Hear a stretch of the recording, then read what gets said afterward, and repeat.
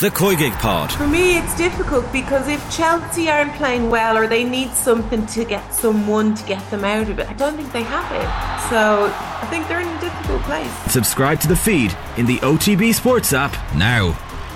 OTB's The Hurling Pod with James Skehill and Paul Murphy. Tá Cravenna here in the Nation Gaelic. People of Galway, we love you. I don't want to leave the people of Waterford down, you know, because they're my life, you know. People of Waterford are my life, you know, and I love me county, you know. We love John Malone. It's almost like they're afraid to kind of go on hurl and just let themselves express themselves. It's like as if they're nearly afraid to make a mistake, and sometimes you have to make a mistake and just throw off that bit of nervousness and have a go. Yeah, it's pure constipated hurling. Welcome along to the Hurling Pod. Jake Morris becoming the first Tipperary player to score a hat-trick against Waterford in the league for some 58 years as the Premier secured their place in the semi-finals with a late flurry of goals on Saturday night. Kilkenny are well placed to join the Premier in the last four after they continued their recent domination of Dublin. Cork were behind for 69 minutes against Wexford but managed to strike late to make it 4 wins in a row, and they've now already taken top spot in Group A with the game to spare. Diarmaid Byrnes and Aaron Gillane returned in Limerick's 12-point win at Westmeath. Galway recovered from going 7 points down to see off Clare in Ennis, and 1 goal and 10 points from Conal Cunning helped Antrim defeat Laois by 6 points, and with it Darren Gleeson's side have ensured their survival in Division 1 with a round of games to go. James Skehill, Paul Murphy, how are we getting on, lads? How are you, lads? Very well, good. Another week, Paul, of people talking about the league and the importance of it, and managers being asked about the importance of it afterwards, and we can read nothing into the league so far. Even if it's true, do we not get slightly sick of this narrative at times? Yeah, I suppose when we're talking week on week about this narrative, it does get a little bit tiring. But I suppose Liam Cahill came out and nailed his colours to the mast and said, no, it's important, we want to win it. Haven't won since 2008, is it? Yeah. He was saying, Tipperary. So, yeah, I suppose when the only lads come out, I think pretty much every other manager is kind of throwing a bit of smoke screen out there and saying, look, we're trying, fellas, and you know, we're looking at each week as it comes and so on. But yeah, look, it's contentious enough at the moment, but I suppose Liam Cahill is just trying to focus on the job in hand and probably keeping his own lads tuned into it as well, and probably genuinely does really want to go to a league final and win it, and see how the rest of the year progresses then. Well, that's a good jumping off point, Skell, because Waterford against Tipperary at Thurles Saturday night, we thought there was going to be a bit of importance to this because of both the nature of how important it was in Division 1B for the semi-finals, the way the Tipperary had started the year. Waterford wants to have a good cut at it because they know they're going to be playing Tipperary there in a few weeks' time in the Championship again. Mm-hmm. And I thought that game had a little bit of Championship feel about it, particularly when they went to battle in the second half. I know Tipperary finished strongly, but there was an intensity about that game at the weekend. Yeah, I think if you're to look at all the games that's been played in the league to date so far, it probably mirrors the Championship feel the most. You know, certainly from watching it live, I got that feeling that, you know, both teams were going hammer and tongs at it. There was 2 very strong sides put out.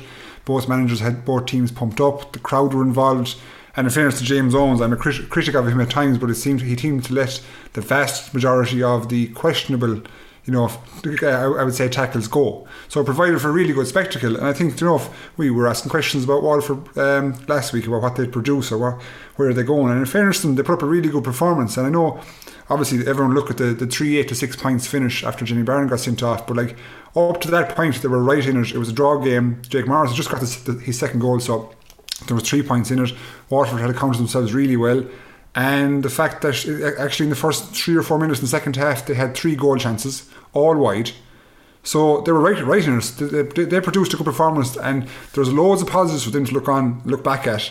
And obviously the media, us, the neutral, everyone will talk about Tipp, everyone will talk about Jake Morris's hat-trick, and rightfully so. It's a great, good achievement on his behalf. But Waterford now, I think, will be pleasantly surprised with how they put up against the Tipp onslaught, you could say, at home, and move into Championship nicely. You know what, Skell, you're a reformed character at this stage. This is now 3 or 4 weeks in a row that you've been backing referees, and here you are now again going, I've been critical of James Owens in the past, but good work last weekend. Yeah, but like, okay, hold on now. Not quite reformed, go on. I've been critical of him because he's had a couple of brain farts. Like, and you know, some of the things he has done in the past have been have warranted criticism. But look, it's just because I enjoyed the game, I enjoyed the bit of free flow into it. There was a couple of slaps here and there that I like to see let off. You know, and you know, so credit to him. That's all I'm going to say about him. We'll leave that hanging there. Paul Murphy, when it comes to this game, now at this stage, Jake Morris got 5-5 in 4 games this year. Tipperary are banging in goals against everyone that they play against. They've scored an average of 33 points a game in the 4 fixtures so far. It is early in the year. It is Division 1B, but this Tipperary locomotive is moving, isn't it? It is, yeah. There's a nice bit of bite to Tipperary, and it was just one thing I was looking at him the other night. Like, even going out and quite clearly targeting Stephen Bennett as well. I mean, you can't say that there wasn't a bit of an agenda there to go and maybe see does he react. You know, obviously getting sent off in the first match of the league. Maybe they were going, lads, get under this fella's skin, maybe put him off, see what you get out of it. He might swing back. But they really, again, look, they know what they're about. If you look at the likes of, let's say, Stephen Bennett actually had a goal opportunity. The ball really well worked in the first half, about 15 minutes in. But a bit of indecisiveness then when he got to goal. Had a man out to his right. Was he going to go for a point? Was he going to pop it off? And then kind of just took the extra second too long, shut down by Tipperary. But if you look at Tipperary, they weren't doing that. Anytime they got a ball, it was a case of they were going through, popping it over the bar. If the goal was only when the goal opportunities came up, then they went, right, we're going for goal here now, and we're clinical when they took it. So I think lots of teams will be looking at Tipp at the moment going, okay, on paper, they don't have huge depth potentially on the bench, but what they do have, they're maximising it. They're hurling really well. They're looking sharp. And, you know, they do have those danger players all over the pitch. And if you include the likes of Bonner Marin, these lads, and, you know, it's great to see even the likes of Bonner the other day, getting involved in doing the things that he does, turning over these dirty possessions and making the ball stick. Like, he's a player where there's lots of forward lines and lots of teams in the country are maybe missing that player that makes the ball stick when it goes in there. Or if a ball is won by the other team, the opposition defence, turning that ball over. And you just saw Bonner, I think he got 1 or 2 scores there the other night by turning it over, popping it over the bar. And then you have the likes of Jake Morris, who's like your typical goal threat forward. So Tipp will be really happy. I think their supporters will be happy as well, because they're an exciting team at the moment to be watching.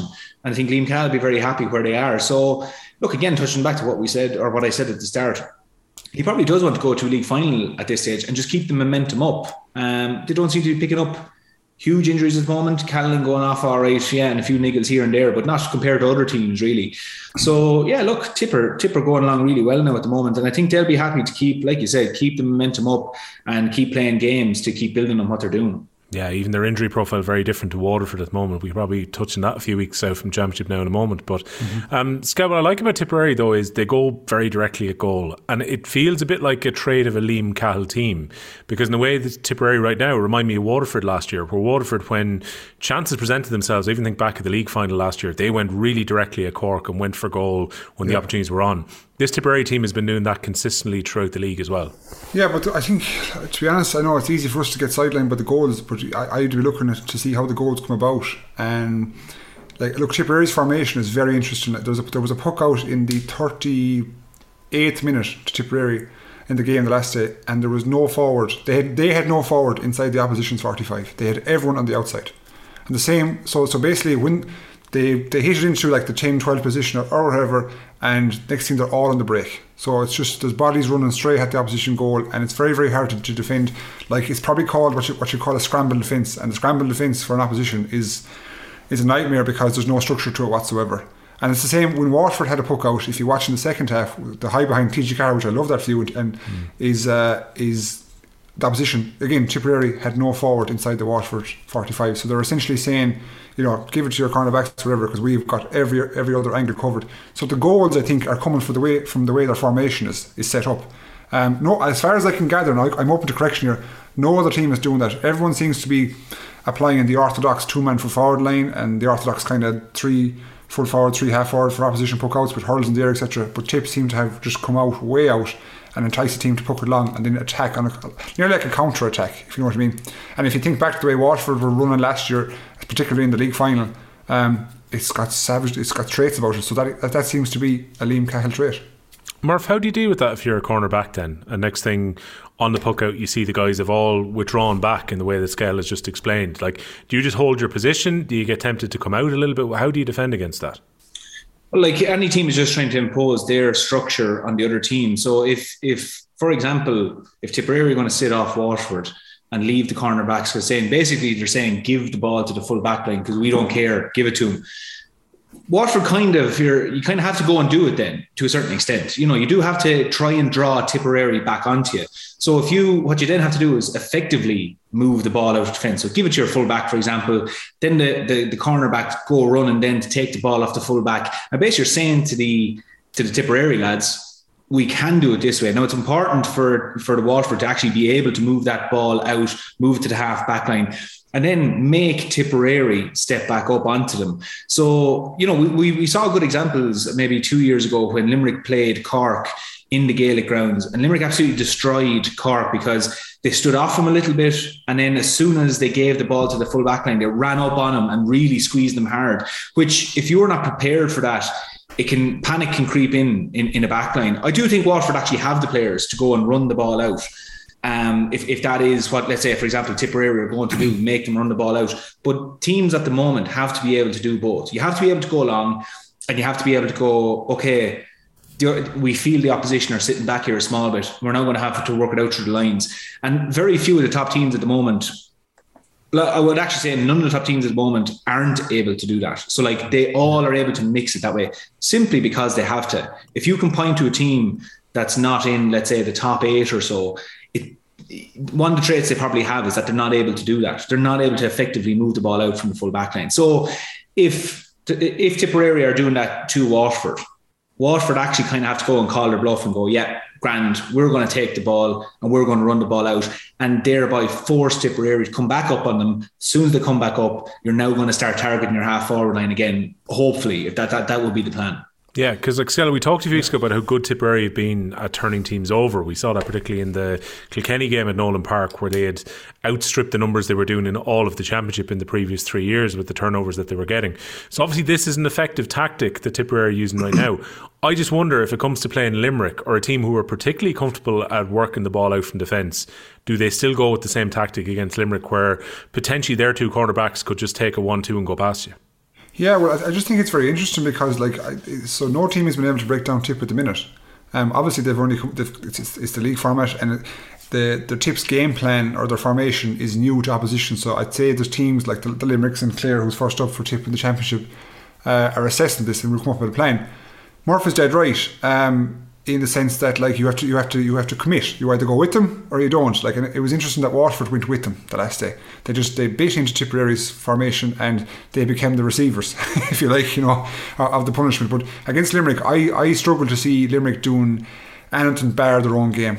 Limerick are the type of team who have ultra confidence in their own formation, their own setup, their own game plan, and the clientele they have, and I don't see them kind of succumbing to an opposition formation and trying to work around them, because Limerick, as we've said previously, they are probably 5 or 6 years on the go at this ball retention, this type of game Murph is on about, where you see Will O'Donoghue get a sharp look out and then hands it off to Declan Hannon. They've just mastered that, and so other teams are trying to catch up and I suppose nullify that effect. But I think it'll be interesting to see how it matches up, because Tipperary, the more games that go on, the better they will get, the more confidence they'll get.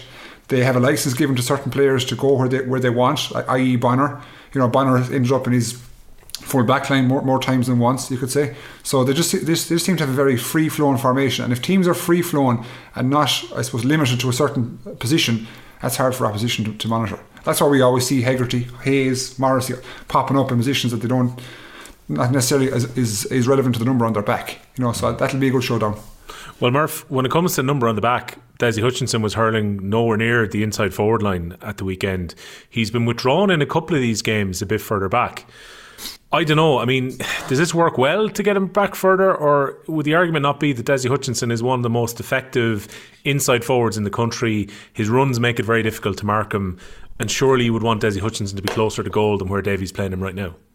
Yeah, I completely agree. I think Desi Hutchinson, the closer you have him to goal, and even having a starting point being somewhere on the 14 right in front of goal and coming onto balls in space, like we saw him for Waterford over the last few years, we've seen him for Ballygunner. Once you get the ball in his hand, he kind of decides then. He's so adept at just, changing his balance, shifting, going left or right, where is he going to go? Defenders, even the best defenders in the country at the moment, have found it so hard to try and stick with him, and he was scoring at will for a long time there. And the idea, you don't have many of those players in any team. There's very few. We're talking about a handful of players in the country that really have that skill of creating that extra yard of space for them.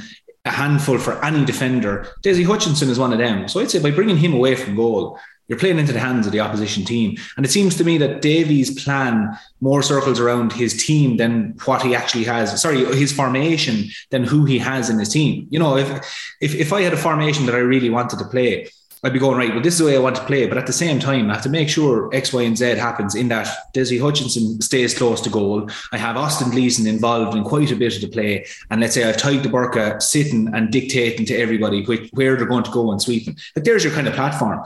But Dessie Hutchinson being away from goal, he's not a player I'd have in my head that's saying, I need him out from the middle of the field. No, you need him right in around the goal, preoccupying a full back line, because they'll be so, preoccupied with him, conscious that he's in around here and he's a real goal threat, that'll also free up a bit of space or out around the half forward line for the rest of your players. So maybe it was just something they were trying out. I don't know, but I can see it being a real viable thing for Waterford going forward. If they have any plan, like if Waterford are to go down the other end and start scoring goals, Dessie Hutchinson is at the forefront of that. So I think, Davy may have to really look at the plan here and say, okay, this may be my formation, but regardless what happens, Dessie's in at the box and, joined by whoever, but he has to be in there. But isn't that the same, Murph, as having Jake Morris now at the minute in that Dessie Hutchinson position? Like exactly. you're taking away 5-5. Exactly, yeah. If you're an opposition goalkeeper and looking at Dessie Hutchinson off around the 45, he's not going to score 2 goals. He's going to score 2 points, maybe 3. No, exactly. Yeah, you're putting more running under his belt, and you're asking more. Let him off out there. Yeah. Absolutely, let him out there. If he wants to pop over a few points, grand. But like, if you take away Jake Morris's goals from the weekend, and when they happened as well, more so I'd say when they happened, because it killed Waterford really, and the floodgates kind of opened towards the end. But it was the fact that he was a menace in and around there, and you were giving him the freedom to actually go and drift and find that space. But yeah, no, I think the physical nature of a half forward line in midfield is way higher than at the moment that we see in a full forward line. Yeah, so you're putting Dessie into some heavy hits as well. And he's not the most physical player. He's a physically, he's a great athlete, and he's obviously very fit. But you're sending him out there to run into the middle of William O'Donoghue or these boys, and that's not where you want your goal poacher. No, and like Waterford be happy enough the way the scores came elsewhere in the team. Like Caleb Lyons coming up to get 4 points from the half back line. Jack Prendergast went into the forward line where you would have expected Dessie Hutchinson to be at times, and he got 3 points. They're sharing the load around a bit. But the only thing is, Kel, do they start to get concerned about Stephen Bennett not scoring from play? Because that's 8 frees again for him at the weekend. He hasn't scored from play in the league so far this year. That's a big worry, because he was their marquee player last year, and his production has to be high for Waterford to be competitive, let alone to win. So if his production's not high, you have to couple that with Dessie Hutchinson, and we just said trying to pop up with a goal or trying to pop it up with 3 or 4 points. So if you're looking at a player of his calibre, and the thing is, he's well capable of it, it's in his locker. So if he's not producing for the team, there's something not right. I don't know, is it the balance of the team? Is it positioning? Is it mental? Is it fatigued? There's so many questions you could ask as to why he's not producing the goods at the moment. You'd hope, obviously, for his sake, when the ground dries up, the ball gets faster, he gets a bit fitter, etc., etc. And I suppose Waterford's game plan, if you like, can be centred more around him, that he gets kind of into his stride a bit. But at the moment, signs are kind of a touch worrying, because if you haven't scored from play after all these rounds against some of the teams with respect, that's a concern. Yeah. It whet the appetite, the match, just in a general sense, for the Munster Championship coming up and these two teams meeting again, because Murph, at the end of the game we had the little kind of finger wag coming across from Davy Fitz, bit of a smile and a laugh from Liam Cahill, and then the two guys looking back at each other. If you're creating a promo video, you've got the clips already ahead of that game in a few weeks' time. The problem Waterford are probably going to have are the injuries now at this stage. So Kylie's been out since the Fitzgibbon. Austin Gleeson went off, hamstring issue, no idea about how long he's going to be out for. Davy Fitz said possibly a couple of weeks. Connor Prunty came off injured as a precaution. Darragh Lyons has been injured. Connor Gleeson has been injured.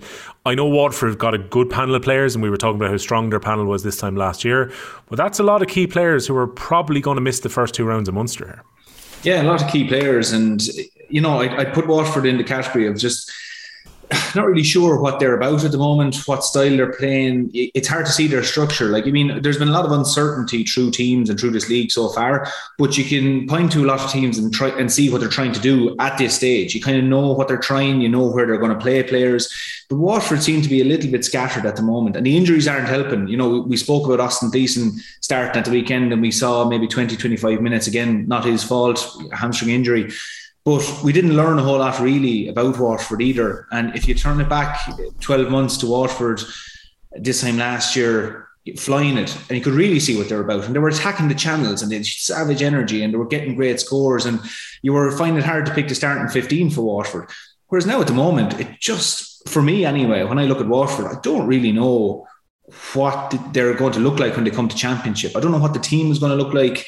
I can't really figure out. Like, I thought as well, their defence against Tipperary, I even think about Tipperary's few games, they probably hit teams at the right time as well. That's not to take away from Tipperary's performances, but each game that I look at with Tipperary, each defence was kind of flat, and Waterford were flat the other night. In that, once Tipperary broke past the half back line, or one of the members of the half back line, they were nearly kind of straight through to have a pop over the bar or create a goal chance. Waterford were like that the other night, and if they don't have depth, or even kind of showing a bit of depth in their defence at this stage, that to me kind of says there's a few indicators there that they're taking a little bit longer than other teams to implement their own game plan, to really see what they're about. And even touching about Stephen Bennett and maybe even Desi Hutchinson, like maybe Stephen Bennett's thing is that the system, maybe he doesn't even understand the system that they're trying to play yet, and that's why he can't get into games. He can't, isn't as influential. Maybe similarly enough to Desi Hutchinson. I think there might be something there at the moment with Waterford where whatever system Davy's trying to implement, it either just hasn't, I suppose, been taken up fully yet by the players. Maybe there's lads who still don't understand the system, but it's very disjointed at the moment. So those injuries won't help anything, because Davy will want to get those players to play just, particularly even for the last round, get up and play a good match against Kilkenny and be ready for a championship. But I just don't see it at the moment. And there'll be a little bit of concern there for Waterford facing into what will be a serious battle in Munster that they haven't really put huge shape in it yet. Skell, how much of a concern are the red cards at this stage? Because again, you mentioned after Jamie Byrne went off, it gave Tipperary the initiative within the game, and then the last 15 minutes particularly, they just ran away with it after Waterford got down to 14 men. This becomes a recurring issue for Waterford because they're losing a player a game now. Yeah, like there's types of red cards that aren't, I suppose, they're low on the severity. That you, like the 2 yellow cards maybe for awkward tackles, a necessary foul if you want to call it, or black card. That's okay with me. But the straight reds is obviously it's an indication of a serious discipline issue. And Jamie Byrne is not the type of person or player that we'd be accustomed with getting sent off. So that's a big loss to Waterford. Obviously it's the league, etc., and he'll be back right for the championship. But it is a concern, and I don't know, is that bred from is it frustration? Is it the opposition getting in their heads? Are they mentally not up to the level where they should be, whereby they're not getting embroiled in these kind of issues or incidents? But it seems like Waterford have been getting 3. I'm up to correction as well now. 3 guys sent off every league campaign. I think that I'd say I'd be accurate enough on that, or even championship. And it is a concern. And I just wonder as well. I know I'm going to move away from this red card for a moment, but I was going to throw it at you.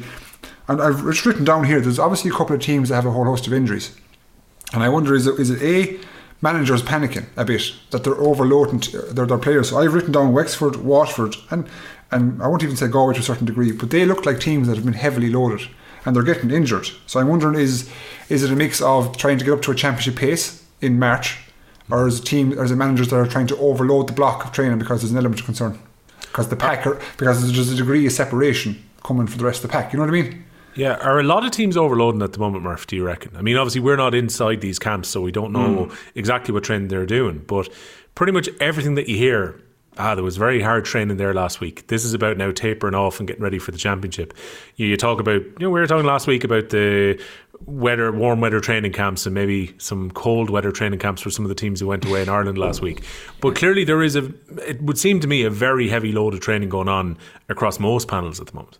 Yeah, it seems to be. And some teams in particular look a little bit more leggy, I suppose, for want of a better term, than other teams. And even something I noticed, it was actually the Wexford lads against Cork. There was quite a lot of lads taped up in different areas, lads coming off the bench. And you could just see, like Conor McDonald, I don't know what he had on his leg, but that seemed like a fairly significant bandage he had in his leg. But you see with lots of teams, they seem to be going through heavy loads. But then there's counties that seem to be managing it quite well and don't have as much of an injury list as well. Now, look, I've played league games before, league tournaments before, where you just had this bad run of injuries. You just seemed to be week on week, you picked up a few, and it was hard to put your finger on it. And it could have just been a coincidence that players picked up. But certainly with quite a few teams across this league, they do look leggy. They're carrying quite a good few injuries. And because considering there's nothing else going on at the moment, that it's not, counties have doubled up with club championships or anything. It's only inter-county, so they can only be taking the injuries from there.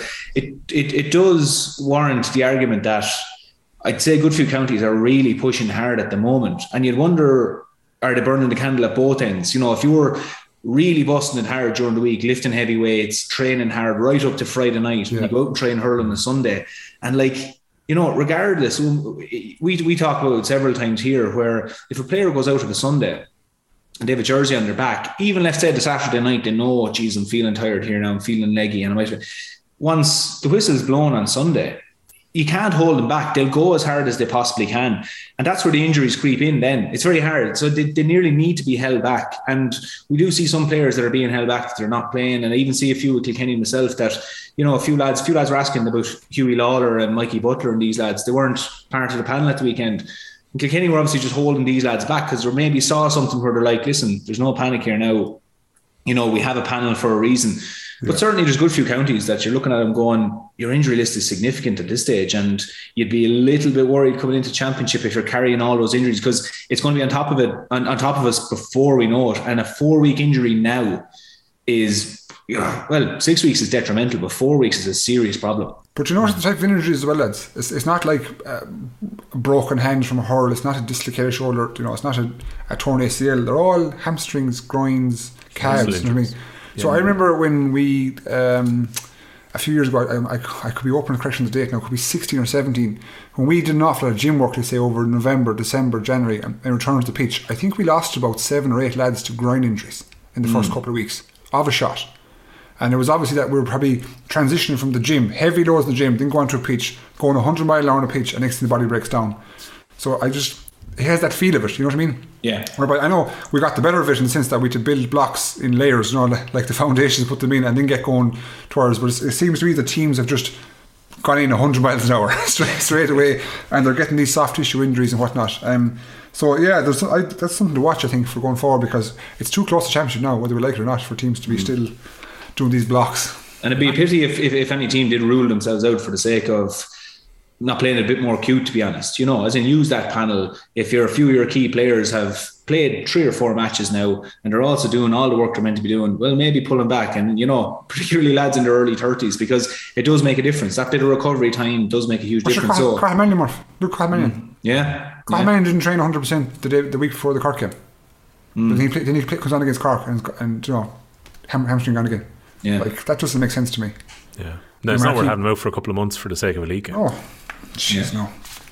Well, Skell, you can give us an insight then potentially to what's happening in Dublin, because Jackie Tyrrell was saying last night that he reckons Dublin were a team, when he was watching them at Nolan Park yesterday, looked particularly leggy and looked particularly tired looking, and he reckons Emile O'Donoghue possibly has them in a very heavy block of training now. You've just said 16, 17, you guys were coming off a fairly heavy load going onto the pitch. Is that possibly what's happening with Dublin right now? Well, I just think part of the mantra that I suppose the management team up there would have, and obviously being exposed to it in the past, is we need to do more and go harder than opposition. And I'd say there was quite, at the end of last year, there was a significant gap between Dublin and probably the top 2 or 3. And I'd say they probably are overloading. They are heading away in a couple of weeks' time to a training camp where they'll do another block. I'd say they've wrote off the league now at this stage. Just they want to finish out stronger, right, for positional reasons. But I know that they're going hard. They're going hard. They're putting miles on the legs, and they're getting a million touches every training session. So to answer your question, I would say Jackie is right. There's a lot going on in Dublin at the moment in terms of load. That brings us around very nicely, Murph, onto talking about Kilkenny against Dublin, because we talked last week about the fact that Kilkenny handed out a couple of beatings to Dublin last year, and particularly in the Leinster Championship, it was a complete bullying exercise. It seemed yesterday from the outside, and you can comment on maybe how leggy Dublin looked or didn't look, this looked like a pretty comprehensive victory for Kilkenny. Yeah, I'll be honest, I saw Jackie's comments just saying about that Dublin looked leggy. I didn't really see that myself, but I did see Dublin, again, just the decision making and the sloppiness, and they were giving Kilkenny opportunities, because Kilkenny, you could see from the start, really were looking to, they were proactive. Their forwards were going hounding the Dublin lads, trying to turn over the ball at the earliest opportunity. They certainly weren't sitting back off them, but Dublin were kind of feeding into that. They tried to play the ball too many times. Also, then when a lad was taking the ball, he was taking it flat-footed. He wasn't moving. He wasn't trying to run. So there was quite a lot of static play out of the Dublin team. When you contrast that with Kilkenny, Kilkenny had great movement about their play. You know, anytime Kilkenny got a ball, particularly at the start of the match, they settled really well into it in that got a ball out towards the sideline. You know, I'm thinking of one of the scores. I think Billy Drennan got the ball out to the sideline, looks back in, pops it into Paddy Mullen, who's 30 yards out straight in front of the goal, over the bar. Kilkenny reset. And they were getting scores from everywhere. Like, I mean, there was, I think Tommy Walsh even got a point there. He was playing cornerback. Pádraig Walsh as well got a point from cornerback. Like, there was lads coming up and taking their shots. So they had a really good spread of scores. But like, Kilkenny have seemed to, I suppose they've focused, from what appears anyway, on, again, being a bit more decisive in front of goal, which they weren't against Tipperary. You know, they played the ball one too many times and just keeping the scoreboard moving. Billy Drennan was just everywhere, which is, you know, for anybody who hasn't seen Billy Drennan play yet, for young players anyway, I definitely keep an eye on him and see what it means to time your run when the ball is going to break. He sits out, and when the ball is about to land on top of two players, he times his run perfectly. So when that ball breaks, he's in on top of it and he's gone. He doesn't catch it, you know, stand him 2 feet flat. He's gone, creates the space. And I think he missed 1 free yesterday, 5 from play, you know, and we're talking about teams who are looking to have this free taker who's just popping them over all day, you know, and Billy Drennan's there with TJ to come back, you know. So Kilkenny were really impressive. They got a nice few lads on the pitch. Owen Murphy came off just before half time with what appeared to be a bit of a mild concussion as well. So Conor Delaney, a full back, played really well, and that's with Hughie Lawler to come back as well. So look, from Dublin's point of view, again, they continued the trait of taking shots from bad angles. Their first score, they got right in front of the goal on the 45, and I thought, right, Dublin have worked on this. And then straight away, probably the next 3 or 4 came from the left sideline out at the 45, standing, leaning back. And I was just going, well, for a Kilkenny supporter, I was saying happy days. Don't mind that today. Maybe rectified another day. But from a Dublin point of view, it's this trait again of not shooting from a bad angle. They popped over 1 or 2 from the bad angles, which probably didn't do any favours because, you know, it wasn't any alarm bells ringing to say stop doing this, you know. But no, Dublin have a good bit to work on. They didn't use, I don't think they maximised the test either. They didn't take a whole lot from the game. Kilkenny kept him at arm's length at all stage, and I think it even went out to about 15 points at one stage. So look, Kilkenny will be happy with the win, but Dublin seem to have a nice bit of work to do. Yeah, Scott, we were talking about Kilkenny's inefficiency in front of goal against Tipp a few weeks back. No wides in the first half from Kilkenny, just the 1 missed free as mentioned by Murphy and Billy Drennan all day. So they get 17 points from 17 attacks, and they're 17-8 up at half time, which was the platform for the victory. Owen Cody scores a couple of goals then in the second half to put that little bit of gloss on things. Mm-hmm. But that's really impressive. Like, if you're a management team, I'm sure you're delighted if your players are getting themselves into good positions to shoot and then executing every time in front of goal. Yeah, I think when you see a player in a good position, it's obviously a good decision. So like they've thought well about where they're shooting from, how they work into these spaces, and like shooting probably is not an element of the game that you're working very hard on at the moment. It's probably, you know, it's dropped in every session every now and then, but in terms of putting real minutes and real time into shooting, I don't think an awful lot is happening at the moment. And when you consider, you know, conditions that like the sun wasn't shining, the pitch wasn't dry, you know, it's fine. But so in the month of March to be hitting 17 is impressive. Like, and if you do what Kilkenny did, so what Murphy's on about there in terms of Dublin, every time they move out and go wider, the degree of difficulty increases and the efficiency goes down. What Kilkenny are moving into good spaces, and they always seem to find runners, and there's a man in a good spot of space whereby the shot becomes much easier. The easier the shot, the more efficiency. It's quite simple, you could say, and it's just it signifies to me a team, you know, a team that's working well, that's in unison, that things are kind of on the, you know, the same playing field. With regards to Dublin, there's an awful lot of there's an individual feel about it. It's like if a lad gets the ball, he's to go and take on his man and turn and twist and then pop it over his shoulder. It just feels like he's kind of on his own somewhat. And maybe that's just because there's probably teething issues with the new management team trying to implement their own game plan, etc. And we might see over time, as I've said before, I always judge new management teams in year 2 as opposed to year 1 because they need the respect to be given time. But Kilkenny, they're going about their business quietly. Obviously, after the Tipperary game, there was probably a degree of disappointment locally. But again, it's in reality, it's league, it's March, and I think come championship, Kilkenny are going to be a hard team to get over for sure. Yeah, and that one individual player, Murph, is Donald Burke for Dublin, and again, he pops over 11 points. They score 117. The support isn't there around him right now, and this is becoming a weekly issue for them. We can enjoy the wonderful scores that Donald Burke is getting and the great form that he's in, but without supporting that forward line, it's going to be difficult for Dublin to win games this year. It is, yeah. And, we spoke last week about who would Kilkenny go and man-mark Donald Burke. And I don't think Kilkenny did actually even put anyone on him to man-mark because it was keeping an eye for it. But Kilkenny were happy enough that they probably believed in their own structure that, lads, anybody can mark Donald Burke here, stick to him. Now, he still came away with 11 points. But it seemed to be a kind of a side note. It seemed to be kind of Donald Burke would pop up every so often. He, unfortunately for him, he seemed to be the sole conductor that was just popping up, getting a score. But when Donald Burke was getting one score and Kilkenny were knocking over 3 scores, it kind of became a bit of a side note as to there was no need to go and mark one person when for every 1 score he gets, we're popping over 3 or 4, But look, again, it's just this thing of, we talk about Tipperary, we see Jake Morris and these lads stepping up and they have a few options. The Clares, the Galways, they have a few options. But Dublin don't seem to have that option at the moment. Like Owen O'Donnell was excellent at full back, and I don't know did they take him off yesterday, but he came up, he drove right up the pitch as far as the 21, caught the ball 3 times and the free out, and went down straight away with Camp and McCrath. Like he was just wrote off from expending himself from such a deep position in the full back line. And I was kind of looking at him going, he was flawless, really, great performance.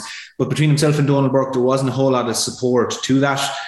Quite a lot of players just kind of drifted in and out of the game. And I think that, the likes of Eamon Dillon, of course, now not there anymore. Eamon Dillon was always a great goal threat for Dublin. You're kind of looking around that Dublin team now at the moment going, where is this goal threat going to come from now? We need lads to start putting their hands up. And it's something Micheál Donoghue will be looking at to say, look, we can't have one player going out every week scoring 11 points. You look at Billy Drennan, he scored 13, but it kind of heightens it a bit more when you have other players around you also popping up with 2-3 goals and one Cody popping up with 2-2. Dublin don't have that. So you can't expect one player to, even if he consistently goes out and scores 11 points every week, it's not going to be enough for you. Yeah. The other game that had championship feel about it, and I was wondering how I was going to watch this in the iPlayer yesterday. It turned out it was on GA Go, so I was able to watch it there too. They were showing the BBC coverage through that. Was Antrim beating Laois, and Antrim have stayed up now, which is crucial for them as they get ready to face into the Leinster Championship this year. They know they've got Division 1 hurling to look forward to next season, and they rooked it out against Laois in the end. Laois were ahead for large stages of the first half. Antrim got it back to manageable at half time. Conal Cunning again was incredible. Like, when you've got a free taker who's as consistent as he is, he put over 9 frees in the 65, finished up at 110. Neil McManus and Nigel Elliott also chipping in with goals in the second half. And Antrim got themselves kind of 4 or 5 points out in the second half and never relinquished that lead again. And in the end, it ended up 6 points after a considerable period of extra time where Laois were trying to create goal chances, but Antrim weren't letting them past. Big crowd at Corrigan Park who were cheering them over the line to get the result as well. This game had a championship feel as well about its scale. Now, I know you were predicting last week that Antrim would get over Laois, but significant result for the Antrim hurlers yesterday. I wasn't sure. At one stage it was 1-10 to 1-5. And that Laois were moving pretty nicely. But again, Antrim, they just seem like a different team, in Corrigan Park. That when they have home backing and the conditions weren't exactly hectic up there either with wind and rain, but they just showed up the wheel and they attacked with woeful pace. Like, even their first goal, like there was runners coming from all sides. If you look at the goal again, there was 3 split passes, or hand pass, and he was through. It was top drawer stuff, to be fair. And like you mentioned about Conal Cunning on the free taking, like free taking is obviously it's imperative, and to have a good free taker is of vital importance. But if you have a guy who he stands over the ball and he's going to score a point, it's such a positive uplift to the team. Whereas if you have a free taker where you're like, I'm not sure he's going to score this, it actually, where you might have built momentum and did a great turnover or whatever, and secure possession forwards and won a free, everyone's on a high, and next thing you miss it, it's a dampener to a team. So like when you've got a free taker who is really dependable, that's of huge importance to a team. And like especially with the likes of Antrim, who are playing a running game at the moment, and there will be a lot of avenues for fouls.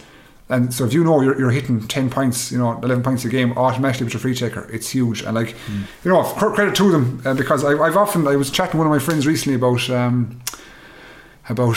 Conor Cooney from Thomas's, and we're looking at what he scored in the Galway Championship, and we're looking at like he's obviously to score some play and score some frees, but ultimately when I look down at his stats, he was averaging about 10 points a game with about 8 frees. So straight away they're starting with 8 points. That's what they have straight away. So you've got to turn that over. So like we've got the Conal Cunnings, TJ Reeds, Conor Coons, etc. Like it's just huge importance. So credit to Antrim. We thought they'd win, they did it, and they move on. Yeah, I reckon it's well worth having a look on Twitter if you weren't watching the game yesterday. GA Performance Process have got a video up about Antrim's running game and the fact it was always a support runner on both sides of the guy who was running. And we saw that bit, Murph, when Antrim ran at Dublin a few weeks ago at Parnell Park, where they had a rush of goal chances in the second half of that game when their running was incredibly effective. Looking forward to the Leinster Championship. That's going to be a difficult trait, particularly they will be eyeing up, I think, Westmeath and Dublin as potential shocks when they play them. Yeah, absolutely. And if they're doing it against these teams and doing it consistently, they'll have great belief in that game or that style of play. And there was one of the clips I just saw yesterday. Like we spoke when Antrim played Dublin about Paddy Burke. I think he popped up with 2 points against Kilkenny. He was the same again. He made these runs. And I just saw a video. I was obviously at the Kilkenny match and I was following Antrim and Laois on Twitter. And there was a video of him at left corner forward after popping the ball over. I think it put Antrim up by 6 points. And he was actually captain yesterday, I think, as well. But I was just going, I said, Jesus, that's savage work at that stage of the game to be getting up there. And it just showed the intent as well of Antrim that, you know, they realised what was on the line. They were in Corrigan Park. The pressure was on them. And we spoke last week saying that, you know, these are the games they should be targeting to go out and win, that it's in your backyard, go and win it. And they did it, and they did it with great style. And what I liked about it as well was that they did it in such a way that Antrim fans were able to enjoy it. You know, the performance was so good. They scored some great scores. And like you said, you could see what they were about. They had a great style, a great way about them, great bit of vigour. The Antrim crowd had something to cheer about in the win that they got. Again, tough on Laois, but look, at Laois were there last year. Laois got a great win down below in Port Laois as well. So for Antrim was great. And even if I saw Twitter yesterday evening just afterwards, there was a fair bit of outpouring from the Antrim crowd as well, just kind of saying like the likes of Neil McManus and these lads and Conal Cunning, you know, richly deserved. Just the effort they've put in over the years, kind of have, I suppose, a bit of a day in the sun yesterday with that performance. Like they'll take a huge amount of that going forward now for the rest of the year. Don't lie, Murph. The reason that you got excited when you saw that BBC clip of Paddy Burke on the overlap, you went, I picked him as one of my underrated hurlers. I picked a cornerback. Here he is delivering again. Anytime I see a cornerback running up and a video clip of him scoring, I just Photoshop my own head onto it and say, Jesus, lovely. That'll be me now. But see, we're a lonely club, the cornerback club. We all like to support each other. I have a little note here, right, in my little notepad, and I have actually, I said I'd do it at the start of the year. How many times will Murph mention Mikey Butler? I've only mentioned him injured. You're currently on 4 at the minute, right? So, I think 4, am I? Currently on 4 mentions. I reckon, and he's only played 1 match. I reckon by the time we get to Jesus, right. I reckon by the time we get to the end of the show, this could be 50. 50. Oh, definitely. By the time we get to Championship, I'll blow past that. I'm not even making a promise on that one. Cornerback, I have it here, Mikey Butley, 4. Like, you know what I mean? Jeez, I may start something here now. May get something for you. You may get your sheet ready, Scale, around by the time we talk about Tony Kelly in a few minutes, because he might just come up again. Laois then have to play Westmeath. We know that is going to be the relegation playoff after Laois's defeat. Aaron Dunphy at 1-4 from play got their goal in the first half. Piggy Morris sending over 7 points. Ryan Mullaney very much now playing in the half forwards, but he went off injured during the game. They've got a few injured players coming back in. Willie Dunphy, their captain, was able to come on in the second half. He had a really good goal chance. I'd say you'd enjoy, Skell, if you look at the BBC clip of the save made by the Antrim goalkeeper from Willie Dunphy, was really good because he'd gone to one side. Dunphy decided to go on the near side and he had to readjust at the last second. Yeah, but he went high, like Elliott's left-hander hurler. I've been screening with this. He went high up to his right shoulder, perfect for Elliott. Go down low to your bottom shoulder and you can't shift your body. It's goal. So that's the advice. He should have shot across goal low. He should have shot. So Elliott went across, okay, because he's left-handed, the easiest move for him is to go up that way. That's the easiest move. The hardest move for him is to get his body down the way. You know what I mean? So if your man shoots low to that side, it's a goal. So, you know, I've been telling them. They won't listen. Look at Jake Morris the last day. Yeah. Look at Jake Morris. Look at the way he finished the ball, because there was no stopping those, you know. It's a complete aside, Skell, but we were, I think, talking about this off air before we came on. We were waiting for Murph to get a Zoom sorted. Was that you've got a certain amount of the Lar Corbett's about Morris in loads of different ways. Now, he's got the same helmet, he's got a very similar style of wearing his socks, he's got the same type of grip, and he's got that kind of same variety of shots that Lar would have had as well. I'm not directly comparing the two, but there's a bit of something about this. Sorry, my brain just automatically drifted the socks up. Why do lads wear socks up? Maybe he's cold. Why do lads wear socks up? There's 4 lads I look at socks up and I wonder why. I don't know, preference, sure. Just that's what they like. And 3 of them are left-handers. I don't know, there's something in that. No, might be a bit more to that, yeah. Yeah, Wheelo, TJ and Jake Morris have socks up. Yeah, that's a good point. Who's the fourth? Seamus Flanagan. All right, yeah. Do not know. I can't understand it. But anyways, maybe it's him. Is the point not to be a good hurler to wear the socks up then? That's a fair point. There's like the soccer lads who wear the small shin pads and the half socks. You got to be good to pull off that look. That means a Pirlo kind of job. Yeah. Yeah, I'm with you. Sorry. And you go on. You were going to make a very important point about Morris' shooting. He is, yeah. So I was saying about Jake Morris in the sense that like he's of the age obviously where he's grown up watching Dark Corbett and probably mirrored his game off him. Striking similarities, as we said, moves very well. He's kind of very elegant in the way he moves. His shooting is fantastic. He's deceptively powerful, which I don't think people will appreciate. That he got a couple of shots past Billy Nolan the last day that were, from a distance. He wasn't exactly in within 5 yards, but he generates more power in the shot against the ground that you'd expect. A great trait in forward, to be honest. And he's moving well. He's fastly becoming one of Tipp's marquee forwards. Like we expected of him.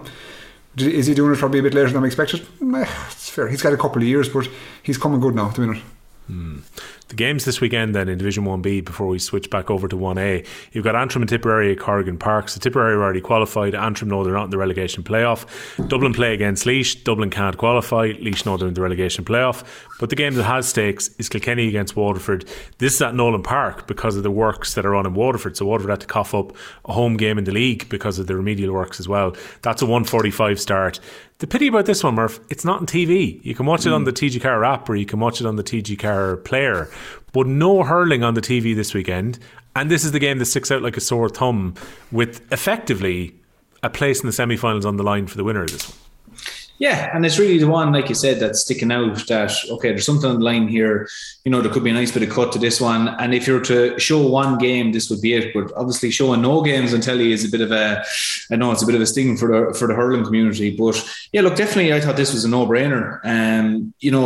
Kilkenny, a draw will do Kilkenny in this game. They'll be going for the win. But you'd like to think that Waterford are going to come at them and hopefully try and turn them over and maybe, take a bit of confidence from it and whatever else they can. So it's lining up to be hopefully a good match, but a pity you're going to have to watch it. I think it's on the TG4 app or else go to the game, are the only two ways you're going to see it. Skell, do you think Waterford can get a result to go through to the semi-finals here? Because again, Derek Ling has given every indication that he's going to go strong this week. He said because of the nature of their panel, he'd love an extra game or an extra 2 games. TJ was talking last week about the fact he might play against Waterford this coming week, so maybe we get to see his return. Kilkenny are going to go at this. They are, but Waterford are now going to miss Prunty, Gleeson, Lyons. Jamie Barron's obviously going to serve a suspension. Yeah. So they're missing big players. And if they had kind of the same starting team against Tipperary going out to Kilkenny, I'd say there's a chance that Waterford could do a number here. But at the minute, there's obviously still a chance. It's sport. There's still a chance, but the chances are, I won't say diminished, but they've gone down. And I think Kilkenny are on a good run. They've had a nice couple of games, and I'd say the fact it's in Nolan Park 2, continuation of last week, I'm probably looking at a 4 to 5 point victory for Kilkenny. But Skell, this would make for some nice semi-finals if it plays out as we kind of expect. So we know Cork are going to finish top of 1A. We can debate in a minute about whether there might be a shock with Wexford beating Limerick, which would open the door for Galway or Clare to qualify.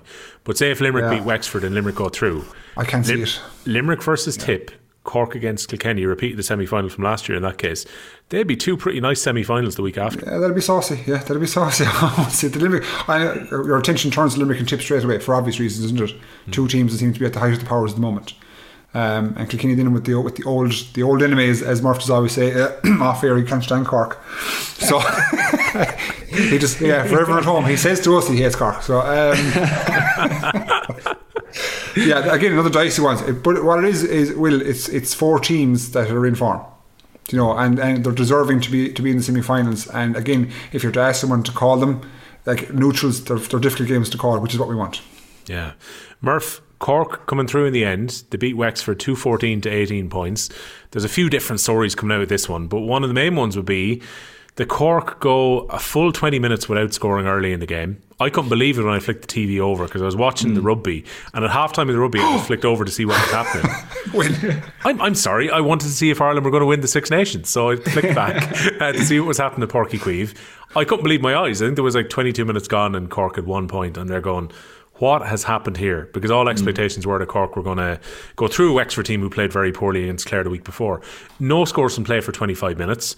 They have to bring in some of their key players as the game goes on, but in the end it took them 69 minutes to actually wrestle themselves in front of a Wexford team who had played quite well up to that point, and Cork just about found a way to win. I don't know whether that's Corkness or whether maybe Wexford were a little bit hard done by not to get more from the game. Probably a little bit of both. Like, when I turned this game on, similar to you, I was looking at the scoreboard going, what's happening here? And Wexford just kept tipping over a few points. Like you said, first score from a free after 20 minutes. I think Barrett then got the first score from play after 24 minutes. Terrible game, brutal. Now, the conditions weren't great either, which, obviously counts for a bit. But, Wexford looked leggy, they looked tired, shipped another few injuries again during the game. Diarmuid O'Keefe seemed to take a fairly big dead leg just close enough to the end of the game. Cork looked so flat, as if they expected exactly what Wexford did against Clare. It's like they expected that Wexford to turn up, where, reason would indicate that at least Wexford would be a little bit of kick in them and they'd come at it and throw a few things. Lee Chin certainly made a difference. Just a bit of freedom about him, where he'd be able to get the ball in his hand. He had the extra second, look around and bring players into the game. And then if that wasn't on, he was popping over a few scores. So you could see that obviously the old guard, Matthew O'Hanlon as well, driving out from defence. It was the old guard that were doing it for Wexford. But Cork just looked like that they weren't really ready for this game. And obviously they had a small bit more, I suppose, lads to bring in off the bench, a bit more quality, that they were able to eke out the victory in the end. But it was a poor game in general. I don't think either team will take a huge amount from it. Like, Darren Egan now will be happy that at least they responded. They almost got a victory. I mean, it's looked nearly victory isn't any good to them, but nevertheless, they put in a good performance. And a few lads like Mikey Dwyer came in off the bench and had a good impact as well. Wexford went at them, but it was a really poor game to watch now. And I don't think there's a lot of positives either team will really take from it. I know some people are saying at the moment, look, Cork, I suppose the mentality to go and win a really close match. I saw Liam Sheedy saying it last night, but it wasn't a close match in the true sense. It was two kind of teams that were struggling to get any sort of traction really in the game, and Cork just about had enough quality to see him out over the finish line. Yeah, because I'm not sure, Skell, how Wexford should feel come out of this, because again, just to look at the injuries. So during the game, we already mentioned Matthew O'Hanlon came in, played an important role because Liam Ryan is out, so O'Hanlon had to drop back in closer to the square and had a good game. But then you've got Liam Og McGovern goes off, Damien Reck goes off, Conor McDonald, who already was strapped up, goes off. D. O'Keefe was effectively limping around the pitch for the last few minutes to kind of stay on, to just even give them a target up in the forward line, but very clear that he'd picked up a leg injury. So who knows how long they're going to be out for. At least Foley and Chin came back in. As mentioned, Chin played quite well. So they're issues for Wexford to deal with coming into Championship with maybe more knocks picked up. On the other hand, with these kind of first choice players been back in, Wexford looked a different animal, and it was a big response after conceding 6-25 just before the break to Clare. Yeah, I think the manner of injury probably, I think there's nothing too long term from what I know. So like Egan would obviously be happy to get minutes into those players. Obviously disappointed that they picked up an injury of sorts, and hopefully that they'll recuperate in time. He'd be delighted with the way Lee Chin performed in the sense, as Murphy said exactly, I was using the same word myself. He played an element of freedom. He was a focal point for them, a real leader, you could say. And he popped up with his average 9 points. I looked up yesterday, like he had scored 159 in 7 championship games last year, an average 9 points. What's he score yesterday? 9 more points again. So like he's like that. The more we said about the couple of guys earlier, you're really guaranteed to get that out of him. I just think Egan will probably look back at the game, and it's the game Wexford lost, lads. Like, because look at the 2 goals. The first goal is a save by the keeper, worked out to Higgins at kind of on the 7 wing. He delivers from way too deep, right down top of 6. Ball is pumped in, goal. That's just like, it's a schoolboy error on his behalf. Like, he should have carried it 10 yards further and put it out over the opposition half back line. Second goal is a long free. Like, that should be back spread and butter. You do not let that go in and it ends up in the net. You know what I mean? There's not enough cover there. You look at those 2 goals and go, that's an opportunity lost. But again, at the same time, you can probably point to it as a positive work on. They didn't get opened. They weren't opened at any stage like they were against Clare. There was 2 errors, unforced errors that they can probably deal with, they can fix, they can work on, as I said, in training and move forward. So there's positives and negatives. But the negative side is obviously that the errors they committed results in a loss. So it's a big issue. So in terms of getting minutes into the younger players, it's fabulous, but they have to learn the hard way sometimes. This is one of the hard losses for them. And Murph, sometimes it's recurring issues that have to be fixed, and in this case, so many times ball gets dropped in on that Wexford full back line and they have problems defending them. And again, it was a case of Cork almost bundle in the goal to get themselves the win in the end. We saw last year when Clare pumped in ball and Wexford, high ball was a problem for them who were trying to defend it. Like, this isn't the yesterday problem. No, it's not. And very little in the difference with the two goals. I mean, Seamus Harnedy for the second one went up to catch it.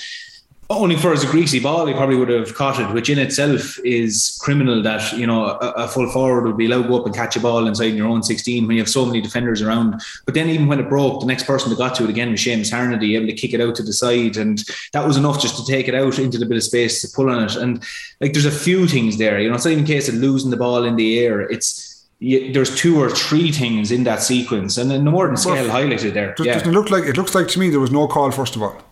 Because multiple lads went up. Yeah. That's rule number 1. Multiple lads going up in the square is not good. One man up, clear the place. Yeah, exactly. Everyone else didn't set up. So that's what it looks like. Sorry to interrupt you. No, you're dead right. And that's even the case as well, where multiple lads go up. That means you have less lads on the ground waiting for that break. Like, one lad go up. If he wins it, happy days. If not, let's say even if the opposition win it, at least there's lads on the ground then surrounding Seamus Harnedy if he comes down with it. If the ball breaks, you have lads stamping on that ball. Just like, you know, especially use the pitch to your advantage. Stand on the ball, make Sean Clear throw it in on the 21 and, you know, get it away from danger, worst case scenario. So there's a few things there. You can call it, a bit of it is down to skill, but a bit of it is also down to, you know, just general basic rules of defending. And particularly at that stage of the game where, you know, it's 68 minutes around the clock. Cork are going for a goal here. They have to go for a goal. So you're just thinking, lads, get this ball out to the side, get it away, slow the game down, do whatever we have to do. And the conditions will actually be in our favour there. So it is a trade wheel, you're dead right. And something that Wexford won't be happy with. They have enough problems to deal with as it is, but, you know, they won't be happy with giving away cheap goals like that. And, you know, like you said, they could have came away with a win, but because of these few mistakes, you know, they're licking their wounds again. Mm-hmm. Skell, you were down in Páirc Uí Chaoimh with the Galway Miners. Yeah. Was it your first trip down there? No, it was probably 3rd or 4th. With the Miners, yes, sorry, excuse me. It is my first trip down there with the Miners. How did you find the facility, given we've talked so much about the expense going up and up and up and up on it? It is top drawer, though, in fairness, lads.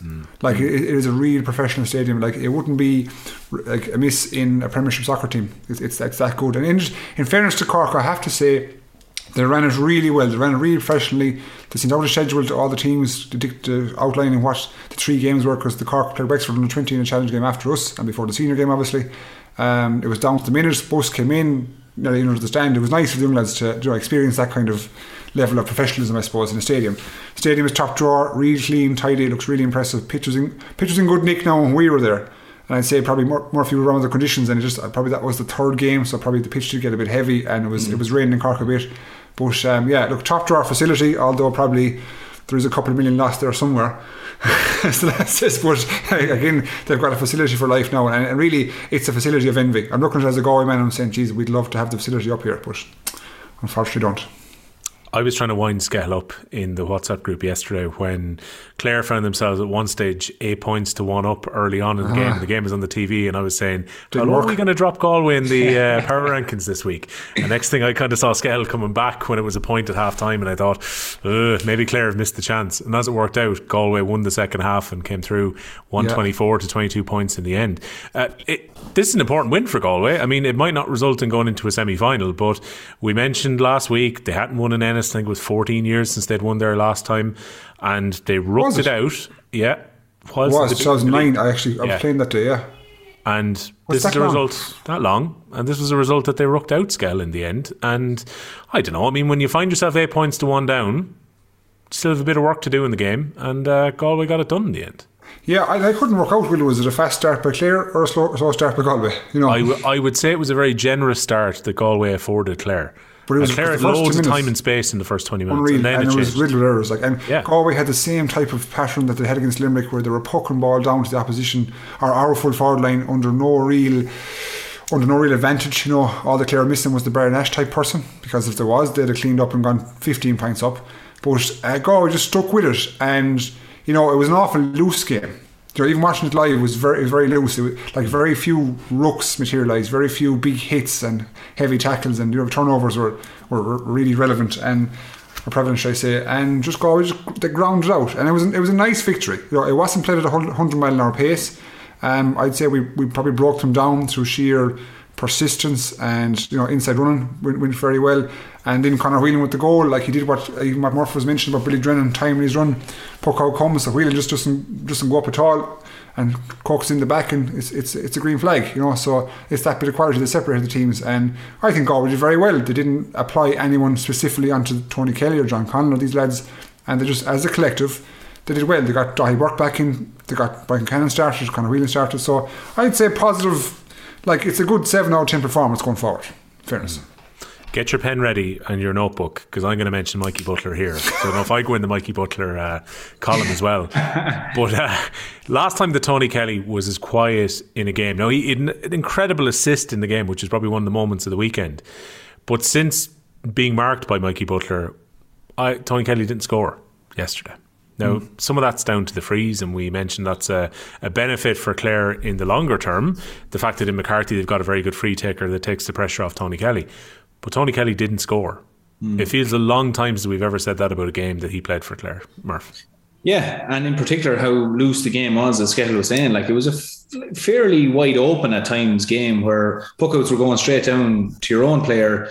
He turned, have a look, and pop it over the bar. And if you were to say before the game that those were going to be the terms the game was played on for a vast majority, you're saying Tony Kelly's going to come out here with 18 or 20 points at that rate. But yeah, a bit of a strange one. Don't know, is there a huge amount to read into it, but it certainly is something to be looked at going forward, because it's not something we associate with Tony Kelly. Even in the closest of games, he seems to just 12 points. He could very easily pop up with 12 points from play. Remarkable stuff. So in a game that were, like I said, it was playing in terms that not a lot of hard tackles put in. There was lads kind of standing off each other. There wasn't a huge amount of tackling. It fleeted in and out of the game. You would have thought these elements would have kind of lined up for Tony Kelly to really rack up a score. But yeah, a bit of a strange one. But I think that maybe typifies the game yesterday. It was a little bit of a strange feel to it, kind of a training session feel. Galway will be happy with the win. They'll take away, like we said last week, I said Clare probably win by 2 points. Being a really close match, but Galway will be happy they went down, and whatever Clare they faced, they can't control that, and they came away with the victory. But there was a few things you'd point in again going, that's not going to happen come championship. And I wouldn't be too worried if I was Brian Lohan saying Tony Kelly came away, but certainly even from seeing him in Wexford Park when he was given that space against Wexford, he absolutely thrives on it. So maybe unusual one. I don't want to mention the other fella's name now because I'll be marked up for a score in Skettle's book, but do it. Might be the Mikey Butler effect, is it? Here we go. 5. Give it a quick. Well, serious question to ask. Go on. I don't know. Maybe it just occurred to me yesterday. Is there a bit of concern in Clare, do you reckon? Are they an energy-based team that if the crowds, if they're all pumped up and energy's high and things are rolling well for them, that they thrive, and if a team manages to nullify that, they sink? I thought it seemed very unusual, the atmosphere in Ennis yesterday. Like, it was quiet, really. Like, even when scores were going over, it was kind of just clapped. But you associate Ennis with being like a bit of a cauldron where the crowd are completely behind it. So maybe it was just one of those days, it must have been a full moon or something, that things were off. I don't know what it is. But when I was watching it, I was going, that's not what you associate with Ennis. Jesus, there's times there when you watch a game in Ennis and there's flares going off up on the hill there or whatever. It is a rapturous kind of atmosphere down there. But everything just seemed flat yesterday. And I would agree with you, Skell. I do think that the players do feed off that. They are energy based, and maybe they do rely on the crowd getting behind them, and that belief then gets the wheels in motion. But everywhere yesterday, even in the stands, it was very flat. Yeah, because we would associate that type of team persona with Waterford back in the day. Like, they're an energy based team. They have a fierce connection with their crowd, and the connection grew stronger when the pace of the game picked up and Dan was popping balls and John Lennon. So a target for them was to nullify that and kind of sever the connection between crowd. And if he did that, it'd work. And I don't know, it's creeping into me. Obviously, look, as I keep saying, it's early, but I have that it's just coming into my gut now at the minute. I'm beginning to think that Clare energy based, and that can be got at that way. 117 from your forward line, Skell, for Galway yesterday. That's a plus. Nice. Nice, yeah, and an awful lot from play. And Conor Cooney back with the shooting boots back on again. Again, one of them players that can just shoot in really tight spaces. Like, he doesn't need an awful lot of bodily movement, to generate power into a strike. He can just stand on one foot and wrist it over. So him getting back to form is important. Conor Whelan driving at defences is hugely important. Brian Cannon same way. And there's a bit of energy now. Like Kevin Cooney, who would be a guy who would be on the scene for a while, in and out kind of on squads and teams, etc. And it looks like he's beginning to grow under Shefflin's tutelage at the minute. So he's a guy that again, when the sod dries up and it gets into the bigger pitches in the Thurleses and the Croke Parks, hopefully that he'll grow more into that kind of starting role. So there's positives. There's certainly positives, and good to see Dave Burke get back, Ronan Glennon get back. Dahi Burke was impressive between fullback and centre back. Himself and GMAC were Lincoln. So it looks like they're beginning to kind of get the wheels in motion, if I put it that way. Yeah. And again, as I said earlier, a positive result for Galway. Yeah, Murph, I'll give you the word on Dahi Burke because he gets 2 points in the end. He bashes out with the ball in his kind of classic style at different times during the game. McInerney can drop back if he goes forward. I wonder how that 3-6 dynamic is going to work as the year goes on. Who plays 3 and who plays 6? Yeah, and we spoke about Tipperary, was it last week or 2 weeks ago, talking about, will O'Mara be there, will Ronan Mara be there. Maybe again Galway will look at something like that because McInerney is a savage man to run forward. He's like a train when he goes through, and we've actually seen him pop up with scores. Granted, it might have been against Offaly or Westmeath a few years ago, but he got a great goal where he just straight up the middle like a train. Murph, yeah. Sorry to interrupt you. Mac is 6'4", and he's 104 kilos. Yeah. And when do you ever see him caught? Oh yeah, it defies logic. He's a machine, like. Yeah, he has a great stride and a great burst of pace, and even Dahi Burke. See, Dahi Burke is huge hurling as well. That's the thing. So, and he's very comfortable. You never see Dahi Burke hurling a bad game, and he's well able to get in the ball. Popped up with 2 scores, and he just drifts in, pops over a ball. Very calm about what he does. So if there's an opportunity there to swap those 2 lads around, depending on who you're playing and what type of style you want to play, it's a great dynamic to have. And if both players understand that's potential that may happen in a certain game, like if you have Dahi Burke in full back, for example, and he's maybe being quiet, there's a full forward in on him of a given day where maybe there's not a whole lot of hurling going on, the opportunity to switch him out maybe to the half back line where he's going to get on ball. He's a great engine. Will be happy to pop up even with a score. If Henry has that option there, it's great to see him experimenting with it. And we've seen great dynamics through the years through great teams where you have lads swapping in and out between 14 and 11, and then maybe a little bit more rare where lads will swap between 3 and 6. But both of those lads, McInerney's hurled there several times now during the league at full back. Looks comfortable, looks strong. So I'd have no fear of either of them swapping in and out, and it's a great little tool to have in Henry Shefflin's bag. Like Dahi plays midfield for his club. And obviously he played midfield for Carl Finn in the football. So him going forward is nothing new. Nothing new. So, and it's kind of I wouldn't call it a strength. At least it's a nice little tool in your armour to have the ability to be able to change 3 and 6 because the way forward lines move nowadays. So it's again, good showing. And are we getting to the point, Scal, before we move off Galway and Clare here, where Henry's got a fairly firm idea, it seems, of what he wants his half-back line to be? I don't know whether Joseph Cooney stays there when everyone's fit, but at the moment he seems to be part of what looked a pretty good half-back line yesterday. Yeah, I think possibly, yes. Yeah, I thought he'd give more time to Tiernan Killeen, who came on yesterday with the yellow helmet. I thought he'd probably go back to wing back and free up Joseph to go forward. But it seems like he's beginning to set himself into a settled team. We probably won't be able to read much more into it because of the Westmeath game. He probably will try out some more of his panel members. But I think he's settled on his spine, 95% there. I think he's settled on probably a lot of his forwards, etc. But in terms of the half back line, he's got 2 out of 3 for sure. But the third, I still have a question mark over. Very good. Right, well that's where Galway and Clare are at this point. Limerick are in pole position, Murph, to qualify as the second team. They should really beat Wexford this coming weekend. They went up to TG Cusack Park to play against Westmeath yesterday. They got time into Dermot Byrnes, who popped over a couple of points, one of his trademark long range frees and a 65.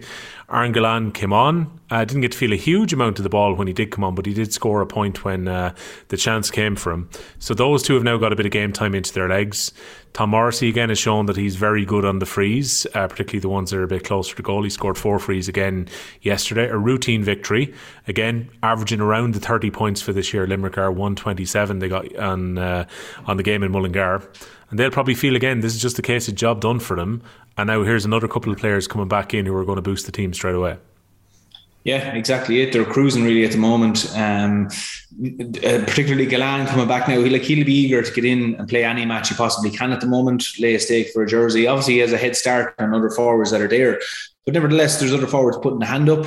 I don't think John Kiley has any allegiance to any starting 15 at all. He'll play who the best lads are in training, and he'll want to keep it that way to keep the bit of hunger and competitiveness within the team.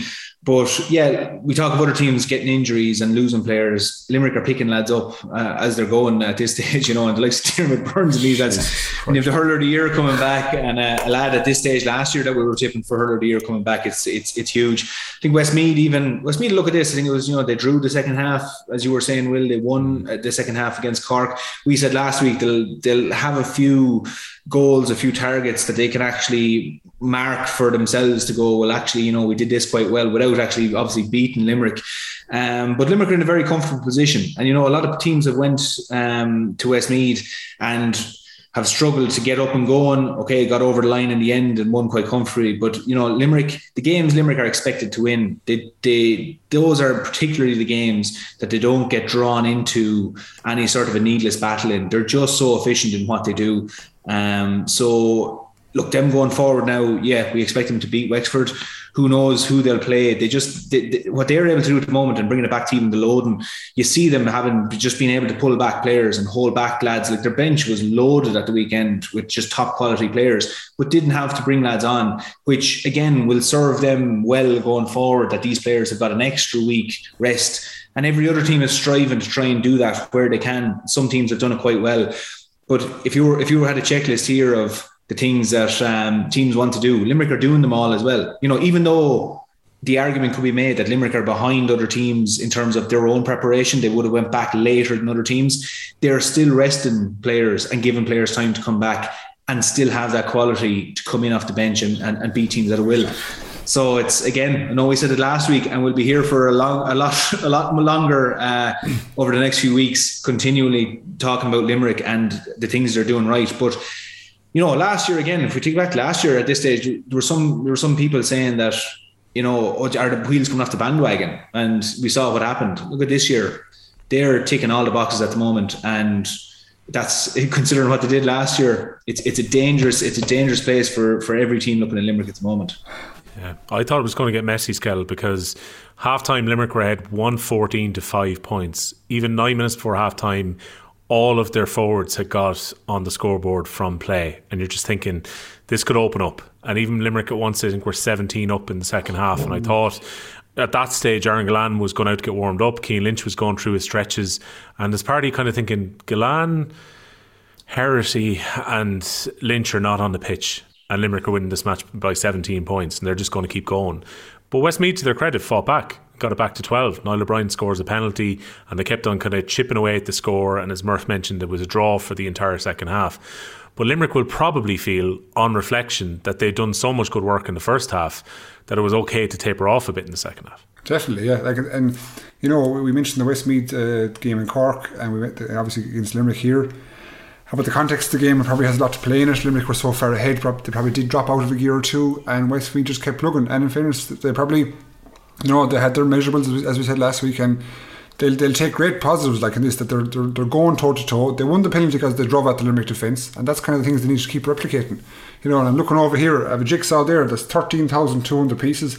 That's the amount of times we're going to mention about how good Limerick are this year. Like, do you know what I mean? It's just the way it is. Like there's nothing we can do about it.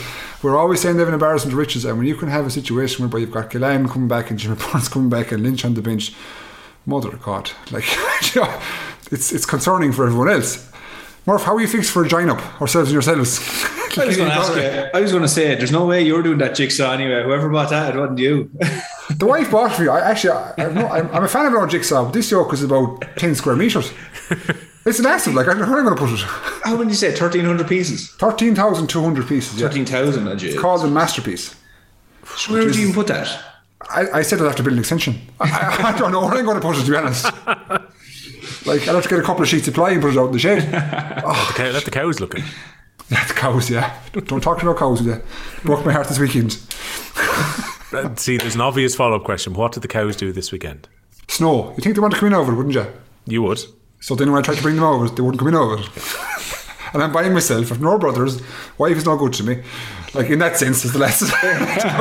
Praise last week. We must mention Mrs. Skell for being so nice and caring and watching on in the Lyrath as he had his 40-ounce steak, and now she's taking criticism for not helping with the cows. And the snow was coming down, and she could look out the window, and she was there saying to me, better you than me, you know. And I come round the field after these cattle trying to get them in for their own good.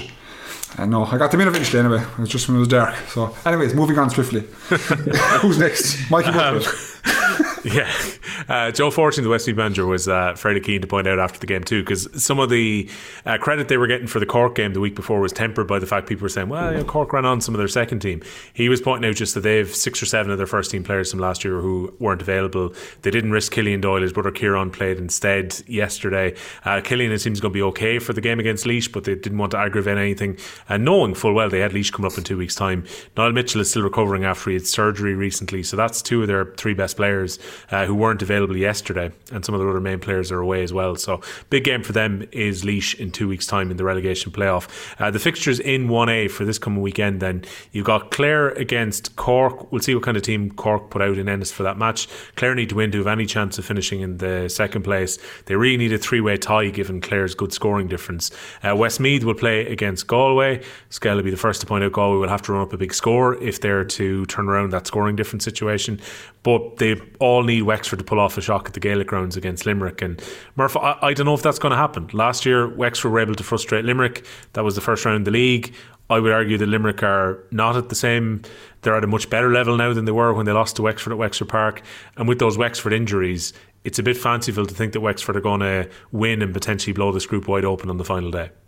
Yeah, like the dynamic is completely different than this time last year. You know, first round of the league in Welsh Park, Wexford having all their assets at their disposal, you know, having that, what a lot of people would call that hop, I suppose, from a new manager as well. And, you know, lots of things there. All-Ireland champions coming to town. I think, you know, Wexford will be looking at this going, you know, first of all, scratching their heads with all their injuries. They're probably going to have to put out a team that was closer to what started against Clare, you know, with the injuries they picked up. You know, maybe Lee Chin in the middle of that again. You wouldn't know what way Darragh Egan will manage this one, but no, you can't see where it's going to come from. It's not going to come from anywhere either, because Cork or Limerick won't do what Cork did either and turn up flat. You know, even if Limerick play a somewhat of a restrained team or, you know, pull back a few lads, yeah, as we've said, you have lads there who are busting to try and go in and make a point to John Kiley as to why they should be on a championship panel, not to mind a championship team, a championship panel. And even with that, he's probably going to play the likes of Aaron Gillane and that and give him Jeremy Byrnes, get a bit of mileage into their legs. So he will have quality on the pitch. Wexford won't be able to manage that quality, and Limerick will not turn up flat. They won't turn up, you know, not looking sharp, because they'll all be trying to prove a point as to why they should be on the Limerick team. So look, this one could turn into a bit of a runaway, because I just think Limerick, they just are a beast, and whatever 15 they put out, it's going to be far too strong for Wexford. Mm-hmm.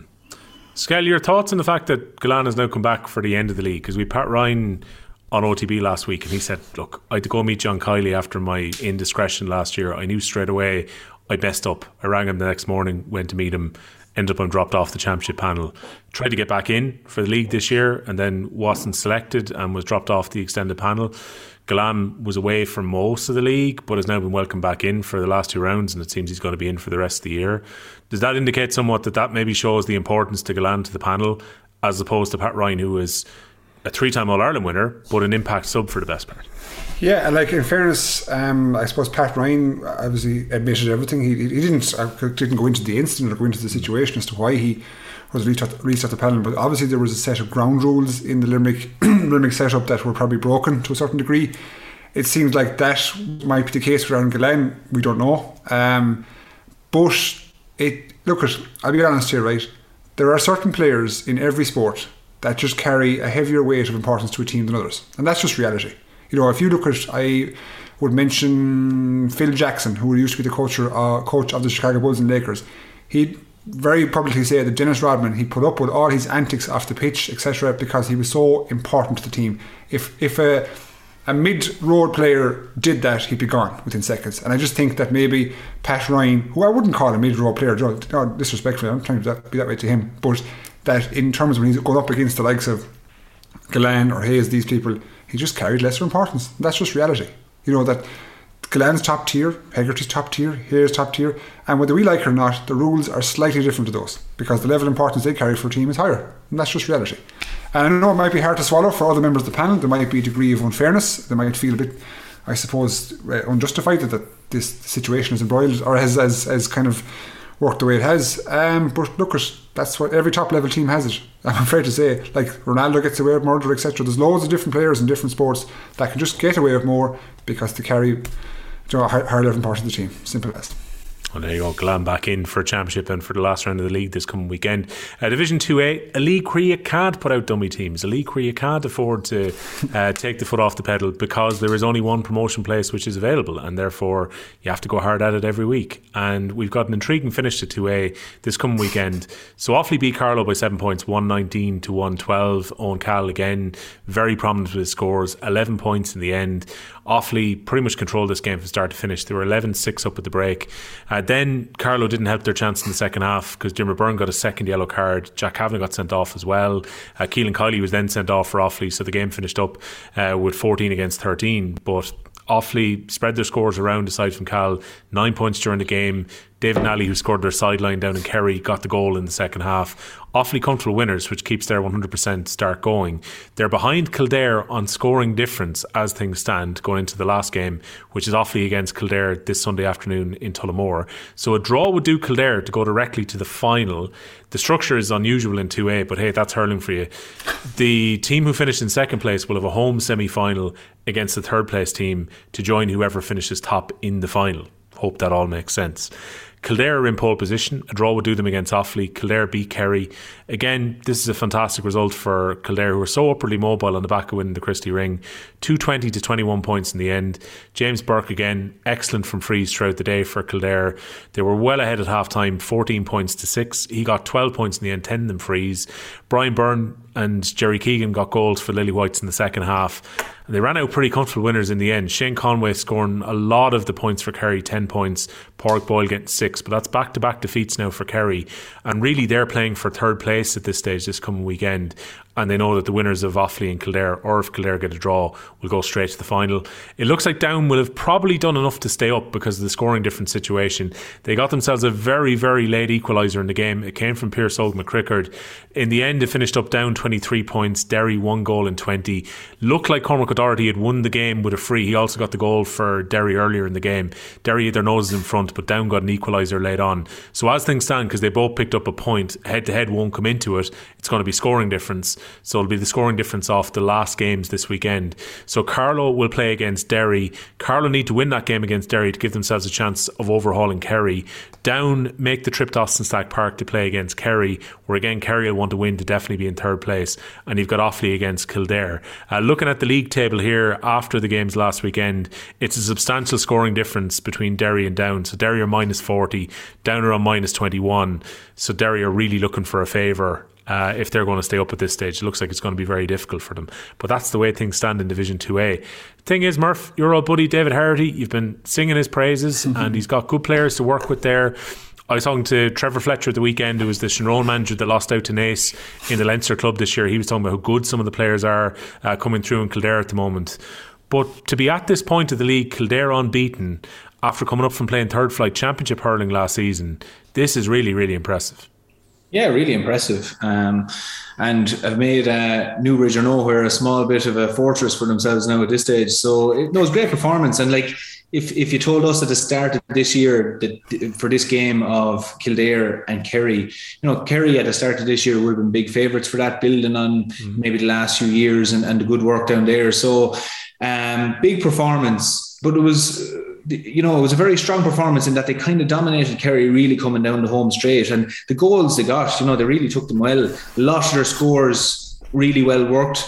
There was a great determination about the Kildare team as well, and we're full of confidence. And full of confidence for a team that after coming up to this level is a remarkable thing. So look, again, my good friend David Herity, he's done a great job. He's stuck with this panel. He's with him for a few years. Skell was saying, but you don't judge a manager in their first year, their second year or so on. But Herity has stayed up there and probably could have went on to other jobs, maybe would have got other offers and different things. But he stuck with them. But this group of players has really, I suppose, repaid that loyalty by putting in savage performances. And look, even regardless what happens from here on, this is a great league for Kildare. And I do think they're not going to sit on this, they're not going to rest in the laurels. To go down and beat Offaly potentially would be an enormous marker for Kildare to actually go and say, this is where we are now. I know Offaly won't want that to happen. Offaly will be a very stern test for them, but I do think the confidence that Kildare have at the moment, this is teed up nicely for Kildare to now go and say, right, we could outright put ourselves down as being one of just the best teams now at the moment in this division. Obviously, they'd finish on top if they bet Offaly, but it would be a remarkable story. And I think a lot of other teams might take a bit of hope from that and a bit of guidance that, you can come up, and there's a fine line between all these divisions. But if you work really hard and you stick to it and you get a bit of shape and structure to what you're doing, you can do remarkable work. But I think the work in Kildare as well is also bolstered by what they've done at club level and underage level. Particularly in Naas, like they have done savage work and they're reaping the benefits of it now. So a lot of things have gone well for Kildare, but great position and a huge victory over the weekend. Now, naturally, I want to wish Kildare well, but at the same time, I want Offaly to win this division and be promoted up to Division 1 next year. So, next year, Kildare, that'd be lovely from my own personal perspective. But if it was to happen, Skell, whether it's this year or next year, Kildare are clearly on an upward trend. There's no doubt about this. It'd be quite something if Kildare were to become effectively a new hurling county at the very, very top level if they were to go to Division 1 over the next couple of seasons. But sure, in fairness, it'll be amazing progress. And if you consider that in terms of hierarchy nationally, they're nearly passing out their football counterparts. That's a lot to be said in what we won't say grow to accustomed. We know that Kildare is a football-dominated county for years. It's just probably on a similar scale to Kerry, to be honest. But for them to kind of qualify and get up through the ranks, through the levels, so they've done it the right way. They've done it like Fulham did in soccer. They climbed up along and got into, hopefully might get into the top division. I put it that way, if you will. I won't ask you to call it. I was just thinking, Murph, between Paul Mescal and David Herity, jerseys are flying out the door in Kildare. Herity will tell you he's better looking though, that's the only thing. Yeah, but doesn't have the bank balance. No, but if you look at Will, I know all Colin joking aside, there is credit has to go to them. And again, I think it's been well commented now, even last night furthermore with Don Logue, on how difficult it is to get hurling promoted and get it and get it to stick. Some teams, some counties have kind of a year or two where they go well and they drop off the scale. So I think just what Kildare have done has just been steady progress. There hasn't been major financial input, there hasn't been any major recruitment in terms of players. It just seems they've grown their own, stuck with it and put a process in place, and now they're getting what looks like fruits of their labour. So credit to them. Yeah, I think when the stand is finished in Connaughts Park, it'd be lovely when that comes back to be able to turn and say, here's Keane Lynch coming along, or here's the opportunity to see Conor Whelan playing against the Kildare team if that was to happen. So very, very romantic story so far, and David Hardy's done a great job. Let's watch Offaly get promoted instead this year though. And that's our lot for episode 6 of season 2 of the Hurling Pod, reviewing the weekend's games just gone and looking forward to the final round of the regular section this coming weekend. You should already be subscribed to the Hurling Pod feed. It is the best place to get the pod every week. You can also pick it up in the OTB GA feed. But if you are a Hurling Pod subscriber, it means that you'll get an extra podcast, which this week comes in at around about 40 minutes. That will be available from 10 a.m. on Wednesday. So keep an eye out in the Hurling Pod feed wherever you pick up your podcasts. And it's an extra little encouragement for you to subscribe to the Hurling Pod feed to pick up a bonus episode each week. We'll be back with the regular pod next Monday, looking back at the final round of the league. Chat to you then.